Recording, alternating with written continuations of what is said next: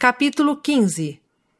A vinha do Senhor, Israel, tornar-se-á desolada e seu povo será disperso. Aflições virão sobre eles em sua apostasia e dispersão. O Senhor levantará um estandarte e coligará Israel. Comparar com Isaías 5.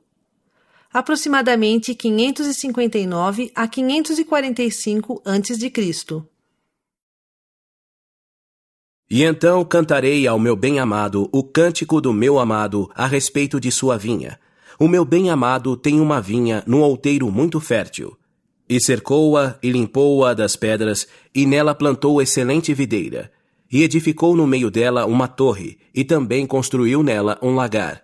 E esperava que desse uvas, mas deu uvas bravas. E agora, ó habitantes de Jerusalém e homens de Judá, julgai, eu vos peço, entre mim e a minha vinha. Que mais poderia ser feito à minha vinha, que eu não lhe tenha feito? Entretanto, quando esperei que desse uvas, produziu uvas bravas.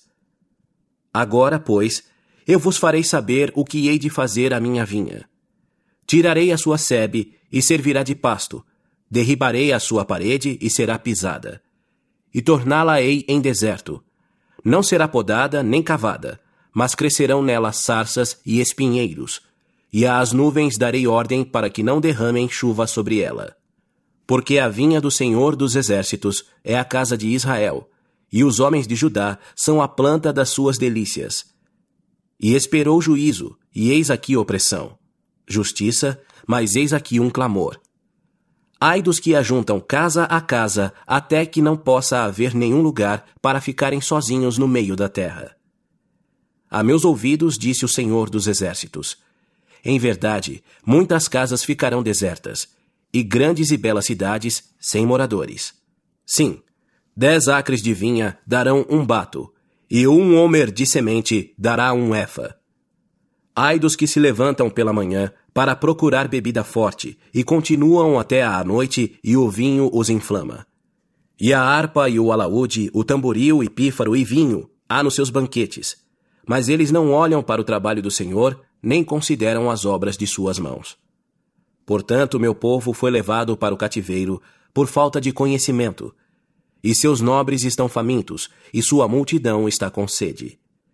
Por isso, o inferno alargou-se e abriu a boca desmesuradamente, e a glória deles, e a sua multidão, e a sua pompa, e os que se deleitam a ele baixarão.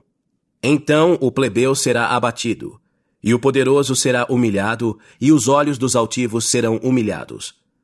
Mas o Senhor dos Exércitos será exaltado em juízo, e Deus, que é santo, será santificado em justiça.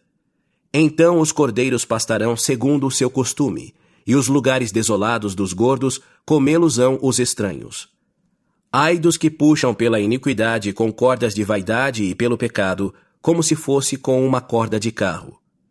Que dizem: avie-se ele e apresse a sua obra para que a vejamos.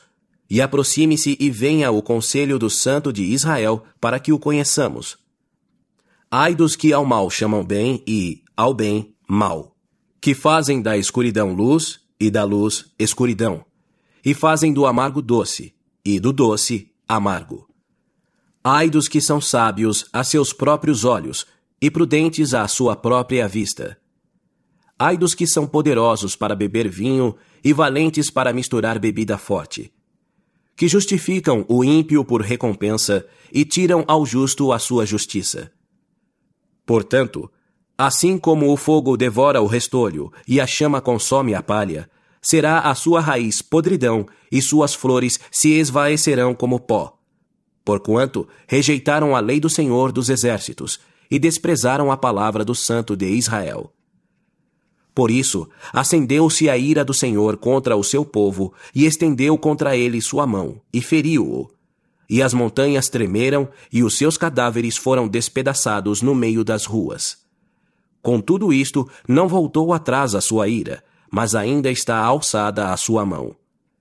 E ele arvorará um estandarte ante as nações longínquas, e assobiar-lhes-á desde os confins da terra. E eis que virão apressadamente. Não haverá entre eles cansados, nem claudicantes. Ninguém toscanejará, nem dormirá.